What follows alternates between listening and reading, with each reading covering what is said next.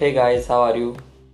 It's been a long time from my last episode and I want to be consistent, but let's don't waste time on regret and once again try.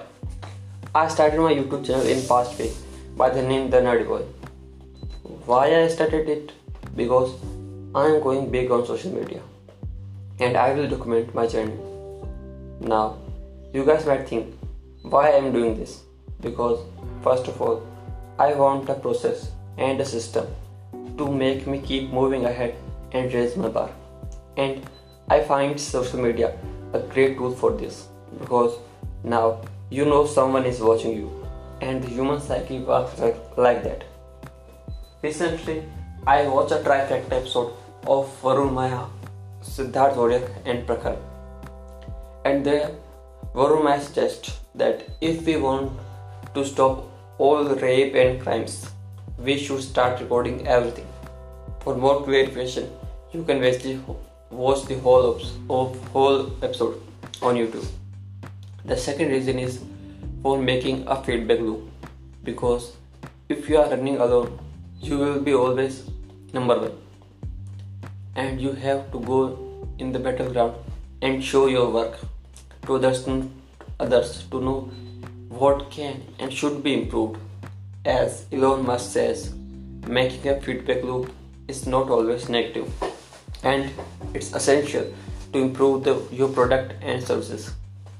The third reason is I want to improve my skills, and I found social media a great place for it, like Twitter for my writing skills and for clear thinking, Instagram for my graphic designing, YouTube for video editing and making, LinkedIn for my professional networking, and Anchor to improve my comprehensive skills. As you can guess, English is not my native language, and I know it will improve by more practice. And the fourth reason is I want to document my journey.